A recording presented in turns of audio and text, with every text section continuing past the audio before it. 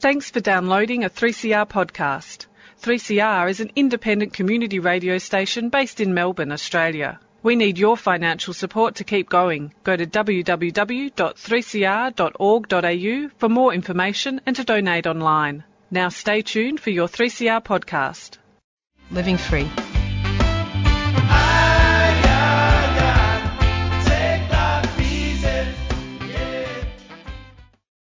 The show you're about to hear was previously broadcast on the 16th of January 2020, and I hope that you'll enjoy listening to it again. Welcome to the Living Free Show on 3CR Community Radio, 855 kilohertz on your AM dial and 3CR on digital radio. Hi, I'm Bill, and I'd like to acknowledge the Wurundjeri people of the Kulin Nation, traditional owners of the land from which 3CR transmits people-powered radio. I'd like to pay my respects to the elders past and present, and to acknowledge that this land was stolen, that sovereignty was never ceded. Each week on the Living Free Show, we showcase one of the many programs that assist in recovery from drugs, alcohol, gambling and food addictions. Our guests share their recovery story and highlight that shared experience saves lives. I'd like to welcome Carol and Peter to the 3CR studio this afternoon. Hi. Hi. Hello. They're alcoholics and they're recovering with the help of Alcoholics Anonymous. So the format of the show is basically we talk about growing up, getting into alcohol, what happens to your life, and finding AA. So that's sort of the broad story. So, Carol, do you want to sort of talk about what family was like and your early growing up years? Yeah, well, good afternoon. Carol, I'm a fortunate, alcoholic up to this point in time. What it was like for me growing up, I was first introduced to alcohol at quite a young, ripe age, and was around the age of about 12, and that's the most common age. I came from a pretty, dysfunctional background, and I had a father who was quite tyrant, and he ruled the roost. I was given, my first taste of alcohol at 12. From that, I just found that I gravitated to, alcohol. I liked the taste. I really, really liked the effect. And it took me into such a fantasy world that I had no, preconceptions about alcohol. I knew that when I put it in my system, I would have to, at such a young age, I was capable of doing anything at any time. And, along the way was to find like-minded people like, myself. And it took me on a span of about 24 and a half years. And, it's a horrible, horrible illness. It took me to, degradation, despair, homelessness, running from life, running from death, and couldn't understand that, it was the first fatal drink. Yeah. Okay. So growing up then, what was your family like? My family life was, as I said, it was quite dysfunctional. There wasn't much emotion or feeling, presented to me. I was a person I believe was the black sheep of the family. And it was just tucked away, nobody really spoke about, like my father and the way he carried on, and my mother sort of lived in constant fear, and she kept me by her side for, the best part of my childhood, and I feel now, when I reflect back, that I was robbed of my childhood. Yeah, that's not a good feeling, is it? It was a horrible feeling. I couldn't see it back then because it seemed the norm. But, as you go through life and things are presented and you see the way life is, it was horrific for me. So did you get any respite at school? Oh, I sort of got respite by finding... I just found that I could, mix in well with people, and I just found... that it was like an escape route for me, but I didn't have a very good concentration span. I was always glaring out the window, or my mind was here, there, and everywhere. Even though I did retain good marks, but I was just distracted. I was very confused and distracted by, what was happening at home, so I couldn't really present, and I couldn't really, I just couldn't get what I needed from school. So after school I'd find, people like, myself, and we couldn't wait to, get into alcohol. Yep. So did you try and get out of home? I did. I couldn't wait to leave home, and that was around about 15, 16. To me it was an escape route. So again, I found a family that were entrenched in alcohol, and I sort of, fitted in there like a hand in a glove. And, to the detriment of my own life and my own suffering, I just went on, my merry way. Yeah, okay. So across to you, Peter. So what was life like growing up for you? As a kid growing up, I felt insecure, an underachiever.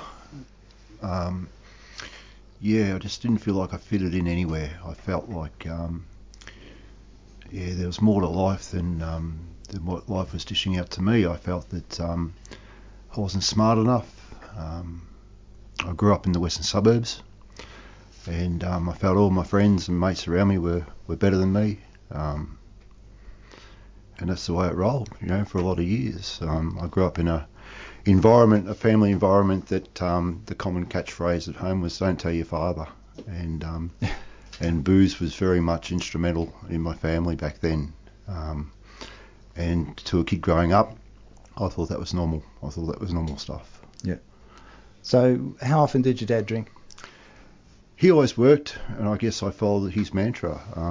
He always worked hard, and he'd cut loose on a Saturday night, Sunday, and he'd stop drinking about Sunday afternoon, and there was violence and arguments, and I lived in fear, and I didn't realise at the time that at the age of 12 that I would pick up a drink and continue that life like my father was, the same sort of format. I worked hard, I went to school, I left school early, I worked hard, and I picked up a drink early, and being a progressive illness, it just got worse.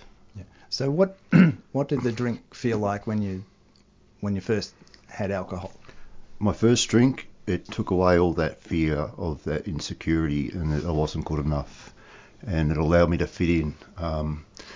It allowed me to mix it with my friends and think that I was special and different, and it was that I guess that change that we talk about, it's alleviated all that guilt and fear, and it falsified my existence. It made me feel better, and progressively got worse. And I didn't realise it at the time. I thought I was just one of the regular boys having a drink, just maybe a heavy drinker, and it progressively got worse. Okay. So if you started around 12, so you must have been drinking most of your high school years? That's correct. So what was that like?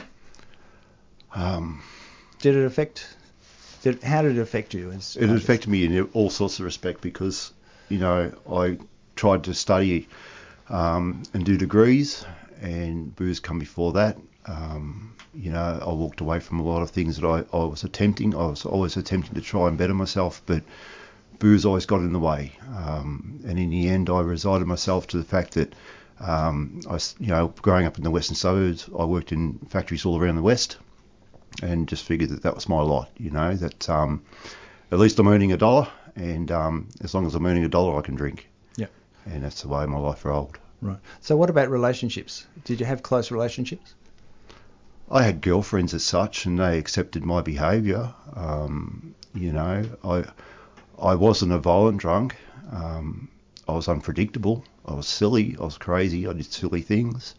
And I thought that was normal. I thought that's normal stuff, because I had friends that were like me. A lot of my friends aren't alive today because of alcoholism and drugs. It's progression. That's the thing that I was finding. I got into, I married my high school sweetheart, and, we were together from the age of 16 till the age of 23. Divorced because I always thought the grass was greener on the other side, but once she left my life, the poor me set in, and I drank even more, and as I said, it progressively got worse, And I didn't realise at the time that maybe booze has got something to do with this lifestyle that I'm living. Yeah. Okay. So back to you, Carol. Then, so leaving home at a young age. So, how did you support yourself? By whatever means I could. I was fortunate enough to get a cashier's job, and I was mainly just fueling my. If I look at it now, I was mainly just fueling my addiction because it was like an on-off week. If I didn't have money one week, my friends would sort of pitch in and cover me that way, and then once I got paid, I would return it back. So yeah, it was just like a vicious cycle. Yeah. So did you find that alcohol impacted your work? Initially not in the beginning it didn't. I was able to bounce back, after, like horrendous hangovers. I would just take, a couple of days off or something, but it was becoming more and more frequent where I was becoming, as it's been mentioned, it is a progressive illness. And even way back then, I found myself that, my hangovers and my state of mind, my clarity of mind, my thought process was just skew whiff. I had no concentration, and how could I go to work and perform, work? And sometimes I would sort of push myself, to go to work, and I'd work under, extreme duration and suffering, and I couldn't wait. I'd be watching the clock on the wall, or I'd be looking at my own watch, and I'd be thinking, well, I knock off at 4, and I just couldn't wait to get down to the closest, local, bottle shop. Yep. And I'd get a skinful, but it got that way that I'd had to go, around to different bottle shops because they were getting to know me. Yes. And, I found myself that I was lying. I would say, I'm having a party, and the only party I was having was in my own head. Yeah. So, yeah, it was just, it was a horrible, horrible existence, and especially having... being a woman, it takes you to absolute degradation and despair. I wouldn't, wish it on my worst enemy. But, unfortunately, I've been afflicted with it. And I've been fortunate enough through Alcoholics Anonymous and understanding the process, a day at a time to try and recover. Yeah. So, did you ever come in contact with the law? Oh, over... many times, yeah. My conduct of behaviour used to become extreme when I drank. Initially I'd think to myself, I'll only have a few, but I would drink myself to absolute, incomprehensible demoralisation. I could say, to you that I'll meet you in such and such a hotel, and I would have good intentions, but I would take, 3/4 of a day to get there because I was going along to different establishments just to socialise and meet, so I thought were close friends, and they were just people that were in hotels. Yes. Strange about that. So did that result in any time inside? I came very, very close. I was always under the extreme... they were always sort of, the law was always keeping a close eye on me because there were so many times I'd end up being so intoxicated that I'd be locked up in police cells, and I ended up in a place called, Winbera. That was back in probably the 70s, but I came close a few times. I was sort of, reprimanded in front of judges and told that I was a person who shouldn't touch, alcohol. And half the time I was half charged before I even fronted the magistrate. And it still wouldn't, I couldn't concede to my innermost self that I had a problem. Mm. So did all your friends drink as well? Well, we sort of had a ritual. It was mainly every Friday, Saturday. But, along the way, most of my friends... so-called friends dropped off because they couldn't keep up with me, and I would have like a Jekyll and Hyde change. I would be, very nice and comforting, and then all of a sudden I'd have one too many and I would switch, and I became quite obnoxious to be around towards, my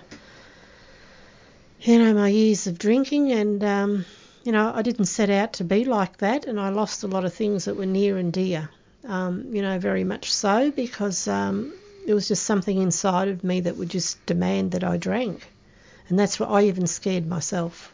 Yeah, I'm sure. Yes. Peter, over to you. Working during the 80s, it was an interesting time because there wasn't any sort of control on alcohol during work hours like there is today. So what was it like working in the 80s with alcohol running free and having a problem with alcohol? My first job was at the abattoirs, and if you know the environment of the abattoirs, it's an early start and long neck bottles of beer, and my second job was in the western suburbs. I won't name the factory, but we had a wet bar, and it was based on drinking. And I was a walk-up start to that job. I thought, how good's this? I can work and drink, and it was a real chore to try not to, get myself to the point where I couldn't function. And inevitably, once I got out of the work environment, I'd end up in a blackout. If people don't know what a blackout is, it's where we're in a blackout. Well, you don't know what you're doing, and that's the way my drinking was most occasions. So it was very hard. It was virtually juggling cats to try and perform my duty and drink and not get to that stage where I was going to be in a blackout, in a psychosis, or out of control. So it's a hard way to live a life when you're trying to function as a practicing alcoholic. Yeah, it is, I'm sure. Yeah, things have changed a lot, but the culture certainly it was okay to drink and work, and it had some pretty serious ramifications for health and safety back then. Okay, well listen, we might have a quick break. Our first song is by Simone Keane, and it's called Karri Trees in the Rain, and it's courtesy of Australian Music Radio Airplay Project.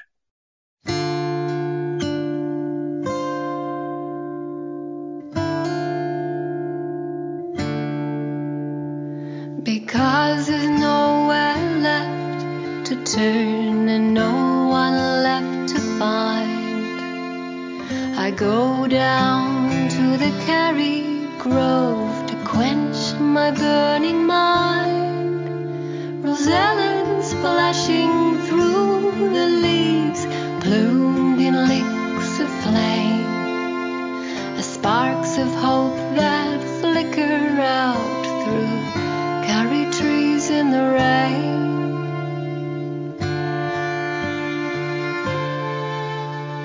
The branches hung with the ribboned bark, darkened by the wet.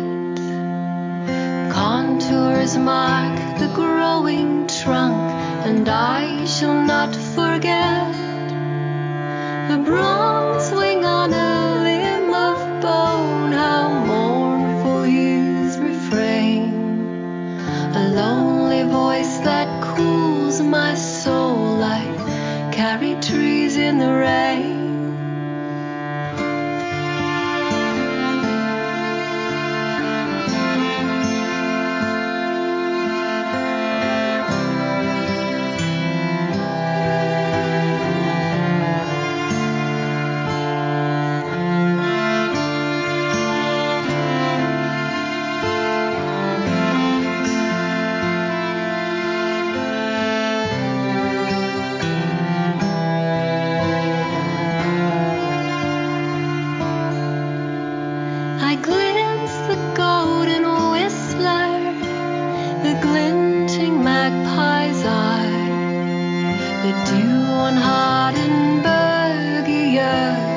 Globes of earth and sky, the dark and sap is around a limb, my fingers trace the stain, and I am streaked with living tears like Karri trees in the rain.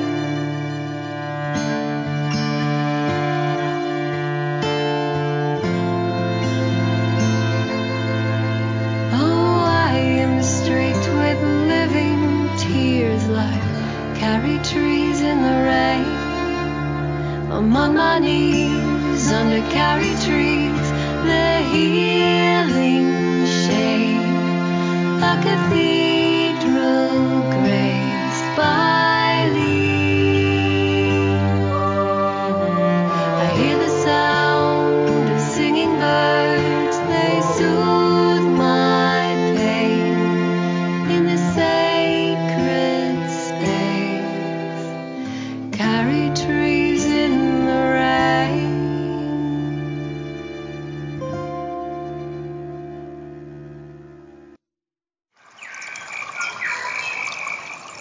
Wildlife Victoria is a non-profit wildlife emergency response service dedicated to helping wildlife in need across Victoria. Our volunteers rescue and rehabilitate sick, injured and orphaned wildlife. If you see wildlife that may need our help, on the road, in your backyard or in the bush, please contact us immediately on 8400 7300. That's 8400 7300. To donate or to become a volunteer, visit wildlifevictoria.org.au. A 3CR supporter.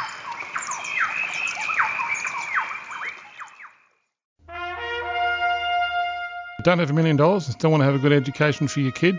Tune into the Dogs program. We are the defenders of government schools. 12 p.m. on Saturdays here on 3CR 855 and AM dial podcast, streaming live on 3cr.org.au and 3CR Digital. We defend government schools because they need it.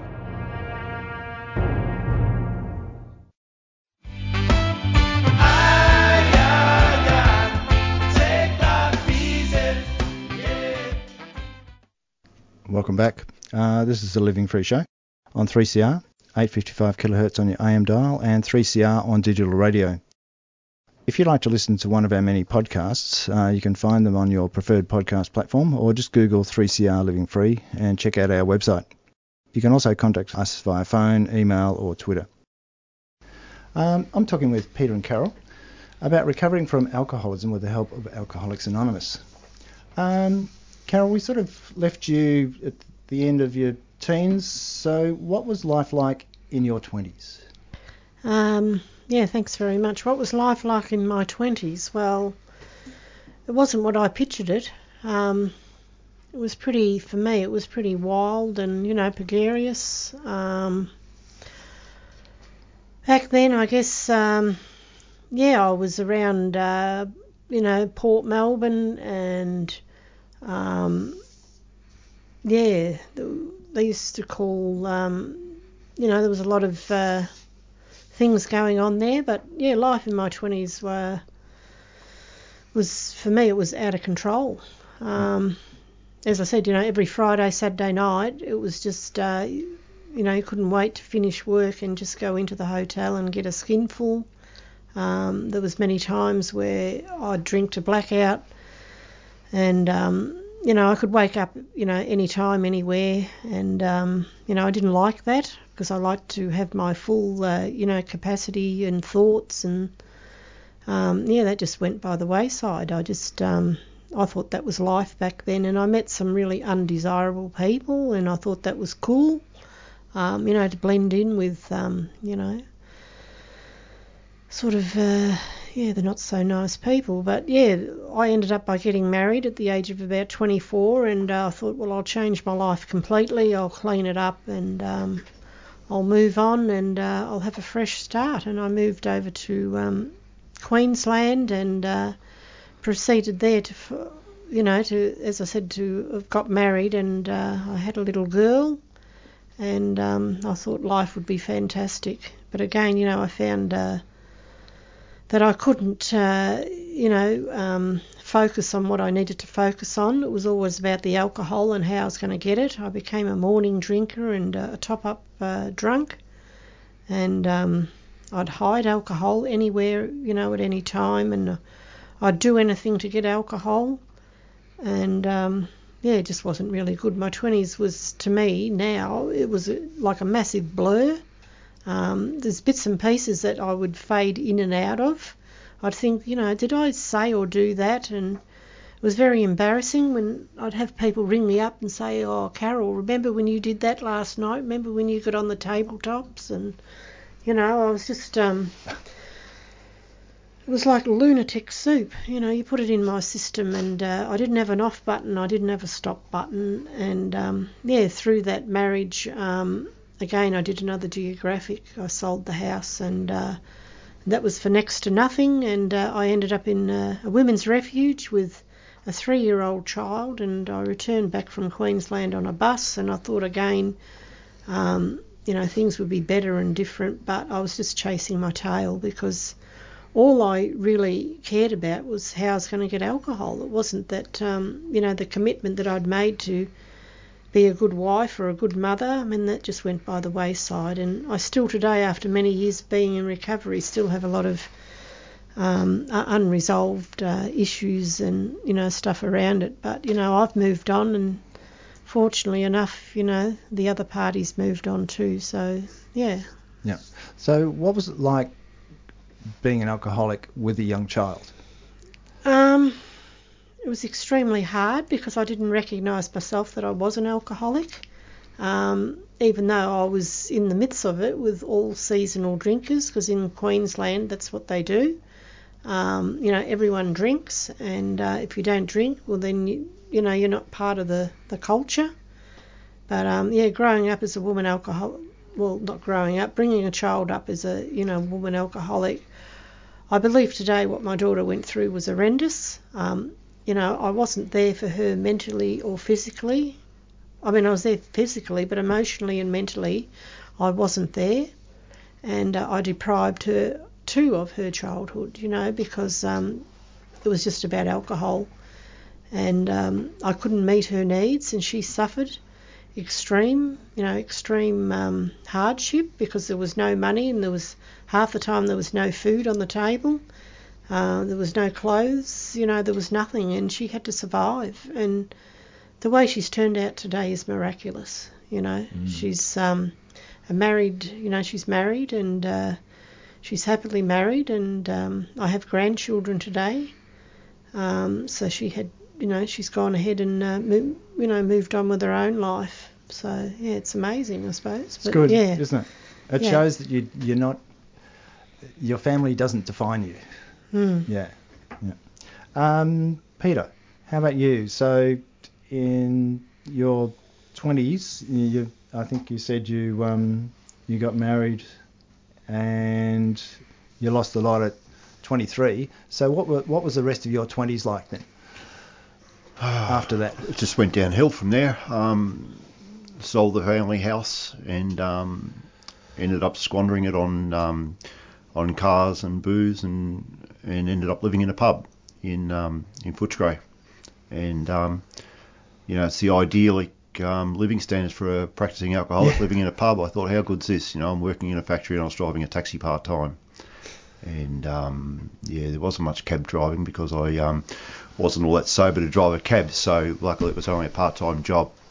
But as I said before, it progressively got worse, and I was losing a lot of friends. I had one mate in the pub who took his life. He couldn't deal with booze and drugs, and it was sad. I had so much time for that guy, and I knew that my life was heading down the toilet too, and I had to do something seriously about my alcoholism. And there was a few times that I called Lifeline, and eventually I went on to call AA. And how did you find AA, or how did you find going to AA? Was that an enjoyable experience for you? It was something that I needed to do because I was totally out of control. And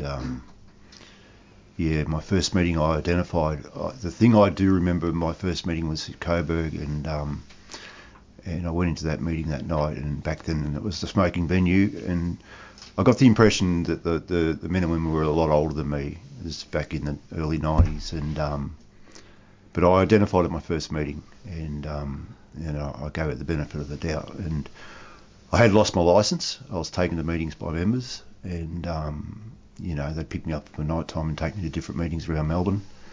And I definitely identified at my first meeting, and it gave me hope at my first meeting. I could see that that these people were sober and living life and loving life, and it was a far better living than standards than I had in my life. Like I was pretty destitute at the end, and I needed something to work in my life. But initially, I didn't get it straight away. I'm no walk-up start. There's not many people that are. And I didn't get it straight away. So what kept you going back? Simple. I knew it was working. I just had to keep working at it. Fellowship sobriety for me, and I'm only speaking for me, will only take me so far. I had to work a 12-step program in my life, and I wasn't to realise this till later on down the track, a lot of years later down the track. I went back out there again for another 20-odd years, and it got a lot worse. It got to the point where I'd had enough. And to humble myself and to come back to AA is a big thing. But I did, and I love my life today. Okay, thank you. Back to you, Carol. So, how did you start to recover? So, what were the steps that you took, progressively to get detoxed and into AA? How long did that take you?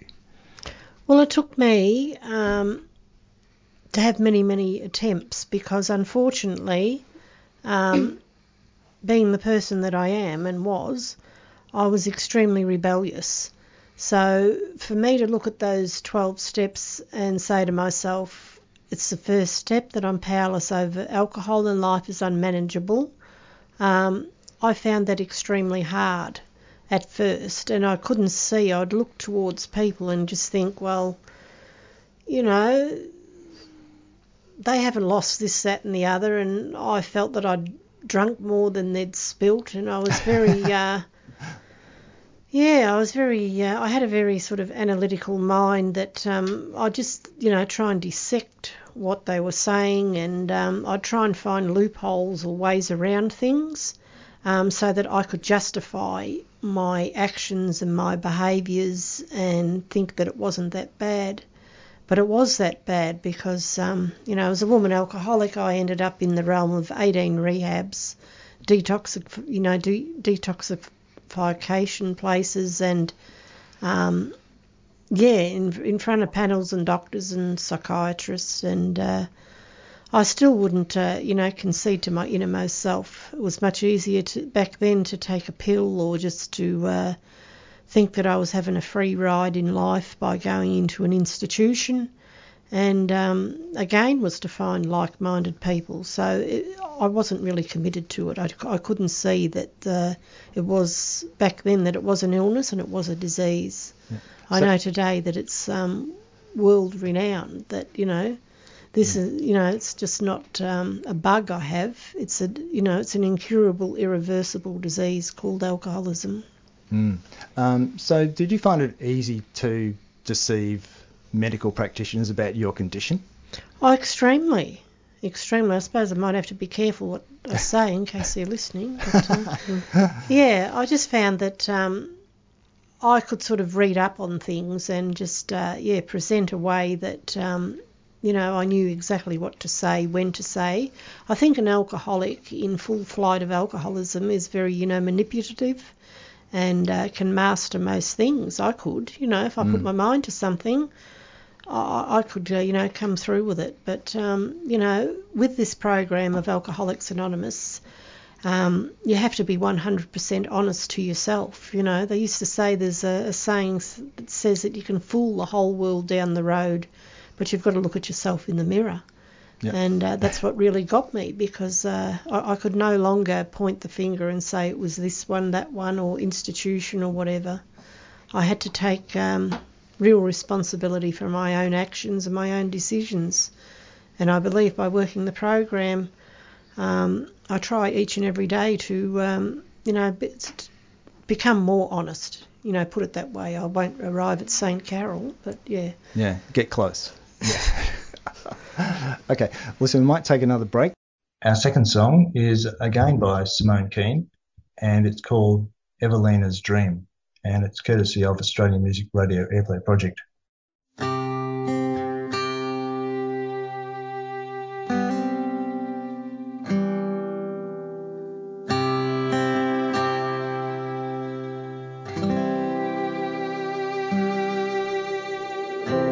There's a girl, her name is Evelina. She has this power that she can be things in her dreams. She dreamed.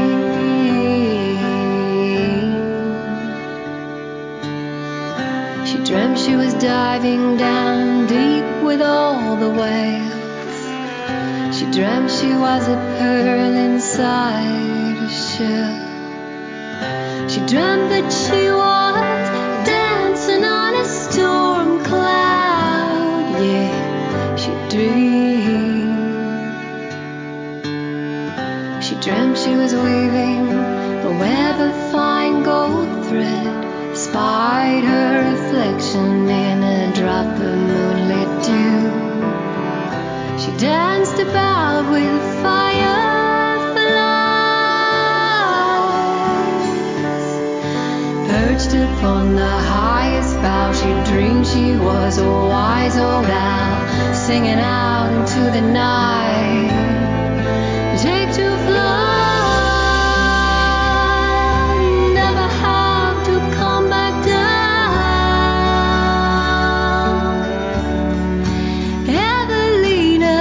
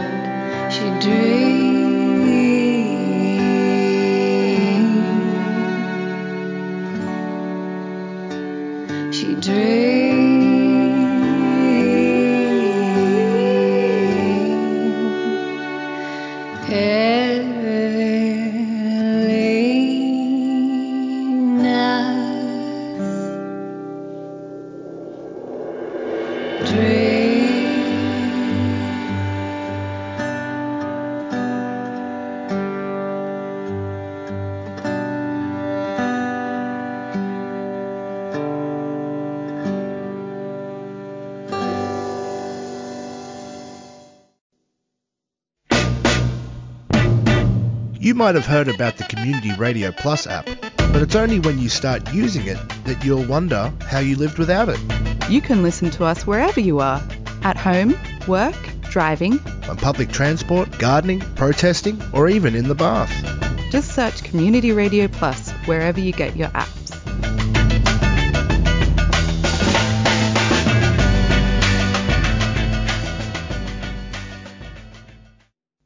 What we're dealing with here is a total lack of respect for the law.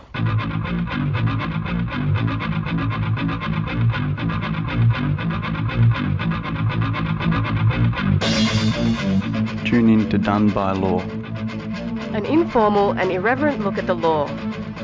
Critical insights and analysis from diverse community perspectives. Done by Law, 6 p.m. Tuesdays.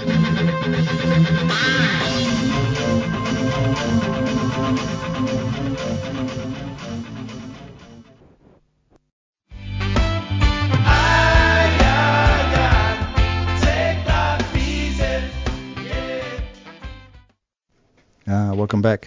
This is the Living Free Show on 3CR Digital Radio, live streaming on 3cr.org.au/streaming. And I'm talking with Carol and Peter about recovery from alcoholism with the help of Alcoholics Anonymous. So, Peter, we left you where you said your life was getting progressively worse. So how did it work out after you walked away from AA for a number of years? So what was the thing that got you to think about coming back? The thing that got me to come back was basically my life was totally unmanageable and out of control, and I knew that I had limited years left on this earth if I kept rolling the way I was rolling, and luckily for me, I decided through a friend of mine who's been sober for 30 odd years, who I always kept in contact with, said, the doors are always open, mate, do you want to come back? And I did. I came back, and you've got to also remember, Bill, that the meetings are totally different today, to what I was experiencing back in the 90s. Back in the 90s, there was a lot of ID meetings and fellowship, sobriety, and banging the table and saying, don't pick up the first drink, that's all fine and dandy, but I needed something stronger than that. And today, AA is an amazing fellowship. It's a very strong fellowship. It's analytical. There's all sorts of different kinds of meetings out there, and that's what I needed. I needed to reconnect, and the spirituality side of the program is amazing for me. Today I don't pick up a drink one day at a time. My life's amazing. Recovery is an amazing journey, clarity of mind, and the connection that I have today with my fellow friends in AA is amazing. Life is just, a day at a time, it gets better and better, and I wouldn't go back to the old environment, the old way that I used to live. It's just not a viable option for me today. Yeah. So do you think you've overcome the obsession to drink? I believe I've overcome the obsession. I think the obsession left me around probably 6 months into my recovery. That's contingent on the amount of meetings that I go to. I still go to a minimum of 3 to 4 meetings a week.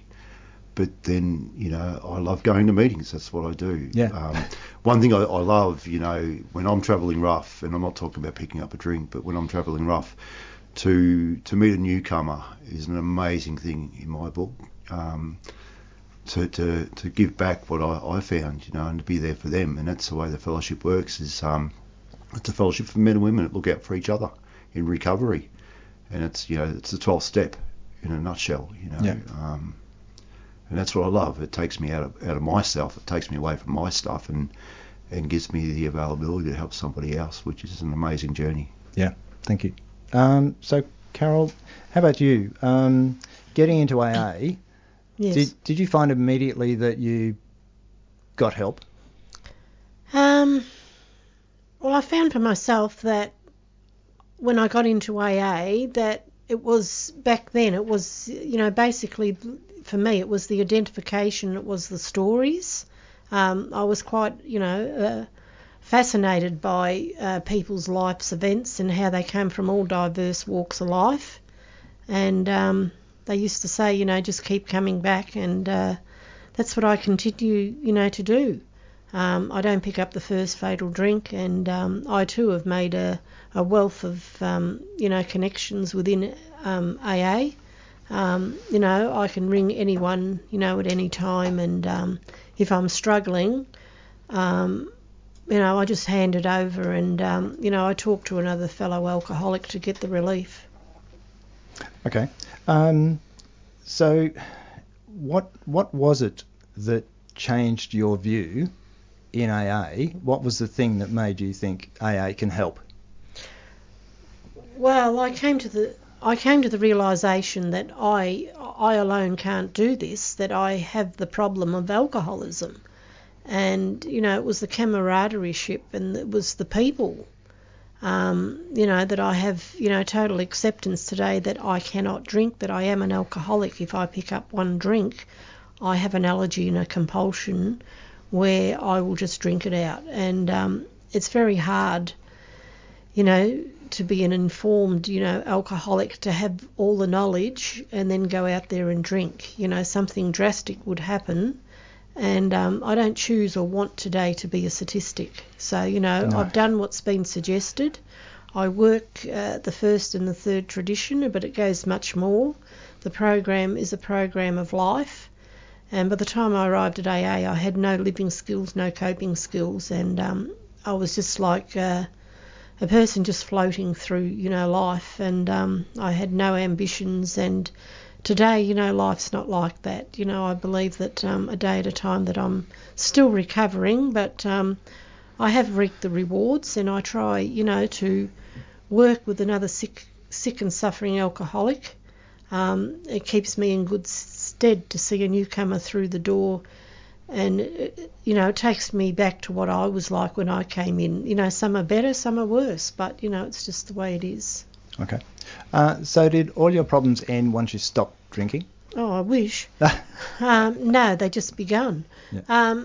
I believe, for me, and it's only my take on it, that alcoholism was just the tip of the iceberg.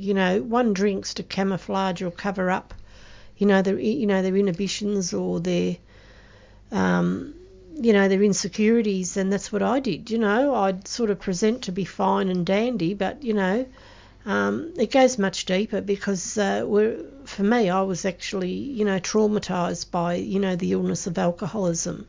So it's taken me a long time to just really look at myself hard and see that I can't do this thing alone. I need, the helping hand of, Alcoholics Anonymous. And there's people, I can walk into any meeting today and find someone that I can open up to and talk to and feel, the ease and comfort. Thank you. Peter, did you have any fear coming back to AA after being out so long? I had fear to a degree. It was that expectation that the old self-centeredness that, what will people think, but, I'm just a person trying to get recovery, I'm trying to get my life back, and it takes what it takes. Yeah. So, it was only maybe a couple of months back in the fellowship, and it was like getting back on a bike, all of a sudden I'd re-established and reconnected with this amazing fellowship. And this time around, it was totally different. I was doing the suggested program of Alcoholics Anonymous. I got myself a home group, a strong home group, a sponsorship, and, I got myself a sobriety date, which, back in the 90s, I could never hold a sobriety date. I kept a sobriety date, and, as I said, I go to regular meetings and I get involved. I do what we call service work in AA.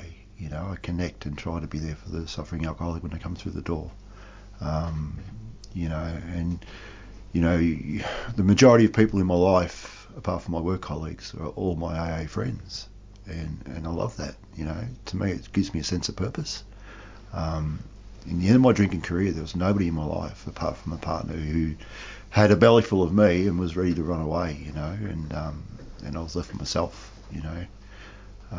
as we say in the fellowship isms, I see me, and it was time for me to do something about me. So that's what I did. Okay. So have you grown up in AA? I believe I have. Yeah. A day at a time, I have. It just gets better. In what better. way? I have the availability today to think clearly, not to buy into people, places and situations as badly as I used to turn that self-centeredness back a little bit, that it's not all about me. Yeah. Today it's, as I said before, I hand my will and my life over to a higher power every morning, and, I think about my actions every day and what's my part in it, and there's a lot more to it than just not drinking, Drinking's just a small aspect of it. My living was based on my alcoholism, it's the way that I was living, My alcoholism is a small part of it, Take the booze away and I'm still left with Peter. Yep. And left with the thinking. Left with the thinking, that's right, left with the thinking. And that's why, I connect with AA and I go to my meetings and I learn so much, it's like... I heard it said recently, the saying was something like, open mouths don't get fed. Well, I look at that in the analytical way. It's what I need to hear and what I share that I get my answers for on a daily basis at meetings, when I'm not travelling well. It's what I talk to my friends about in AA. And I seem to get those answers that I need a day at a time. Thank you. How about you, Carol? Were you able to mature in AA? It took a long, long time, to be honest. I probably came into the rooms of Alcoholics Anonymous through my years of drinking with the mentality probably of a 16 or 17-year-old. I'd laugh, at, inappropriate things, and I'd say, inappropriate things at the wrong time. And, I believe that, my disease is like a Pandora's disease, I sort of never really grew up, but being in AA, I finally, have begun to grow up, and it's taken a hell of a long time, to be honest, because I think with the illness, it's like, there's lots of aspects of it, but I had a lot of unresolved inner child issues, and so to tap into those and bring them to the light of day can be pretty, terrifying and, pretty scary. But to recover, I believe today that, my life is an open book. What you see is what, is what you get. And I don't think that, I'll ever be fully grown up. But, I try to the best of my ability each and every day to be an adult. Yep. So in AA, they say keep coming back. So how important is it to keep coming back to benefit from the AA program? Well, I have a mind that tells me if I stay away from meetings that I don't have, an illness. And for me, I think by coming back, for coming back to the rooms, I hear the life-saving stories. I hear for that day what I need to hear. And to keep coming back is that, I've got a chance in life. This disease is a disease of isolation. And, for many years I just sort of cocooned myself in my own thoughts, in my own, inadequacies. And, it was to the detriment of my own recovery. I've known many people that have stayed away, and unfortunately I've been to so many unnecessary funerals. So, to me, it's paramount that I keep coming back. So what about you, Peter? And being in AA, has that helped you rebuild your relationships? Definitely. Tenfold. Yeah. Tenfold. I was only saying the other day that most of my working career, I'd get up and I'd go to work and I'd function, I'd come home. Today I go to work and I'm respected, and I don't understand it. I don't understand why people like me, I just don't get that stuff. It's like, it's just amazing stuff. I work in a crew, and different crews they fight for me to be on their crew, and I don't understand that stuff. It's a day at a time, and it's just, I try to be the best person I can, I go to regular meetings of Alcoholics Anonymous, and I'm there for the recovering alcoholic, and that's all I do. That's all I do. But as Carol said, if I don't go to regular meetings, then I've got the kind of head that says I'm terminally unique, and I'll isolate, and I won't go to meetings.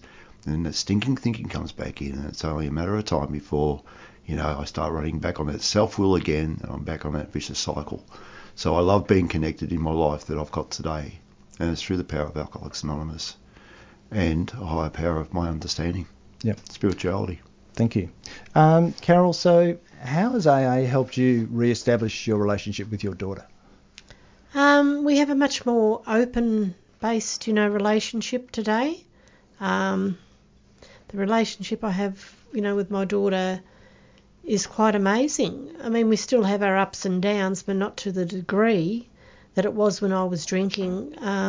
But it takes many years to heal, you know what I mean? I don't think that she can forgive me overnight. And, I try to the best of my ability to work this program and to give away what was freely given to me, to her and her family. We're only but examples, and, today I can be relied on. I am, capable. I'm there for her if she needs me, if she wants me. And I think for myself that I've become, a better human being, a better mother. So, okay, thank you. If anybody would like to know more about AA or Alcoholics Anonymous, you can phone them on 1300 222 222 or go online at aa.org.au. That's about all we've got time for today. So I'd like to thank Peter and Carol for coming into the 3CR studio and sharing their alcoholism recovery stories with us. Thank you both. Thank you. Thank you. Coming up next, we have Ballonwah, the Spirit of Wah, hosted by Uncle Tall Jim Choco Edwards. Join Uncle Choco in the Spirit of Wah on a journey of belonging and movement through sing-alongs and yarn. Thanks for listening. Stay safe and stay tuned now for more Radical Radio on 3CR. To take us out, we've got a song by Ray Ramon. It's called You've Said Enough, and it's featuring Alicia Solomon, and it's courtesy of Australian Music Radio Airplay Project. I hope you enjoy it.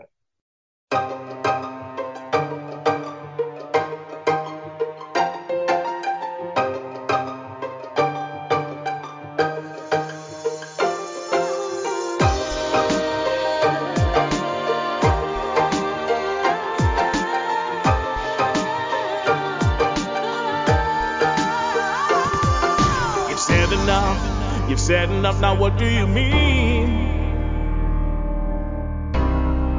Settle down, don't you see?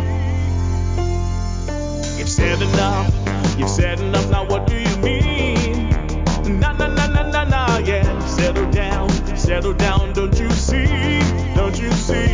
Ooh. You think I'm done, well think again. No, you drive me mad, don't you see? Every time you get this way, you just start calling me names. So much preaching, so much talk. You've said enough. Oh, every time you get this way, you always blame me anyway. If you wanna leave, then walk out the door. I'm not holding you back, no. Na na na na na na na, hey hey. Na na na na na na na, na na na na na na na, hey hey. Na na na na na na na na na.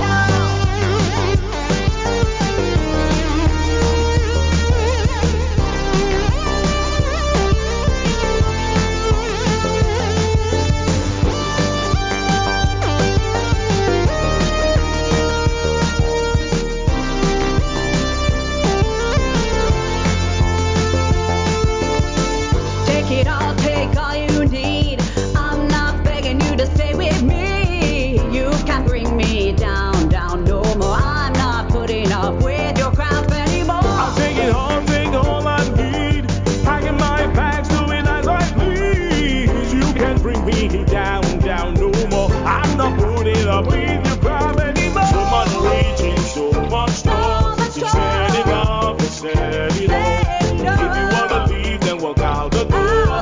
I'm not holding you back no more. So much preaching, so much talk. You said it all. If you wanna leave, then walk out the door. I'm not holding you back no. Na. Hey hey. Na. Oh. Na. Hey hey. Na.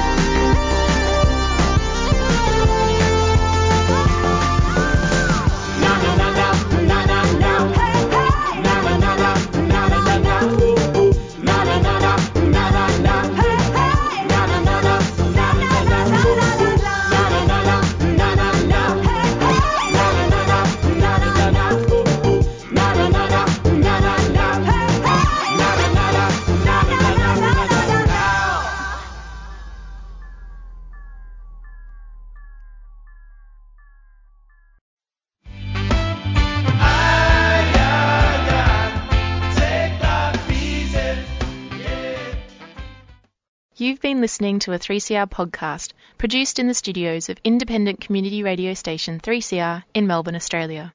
For more information, go to allthews.3cr.org.au.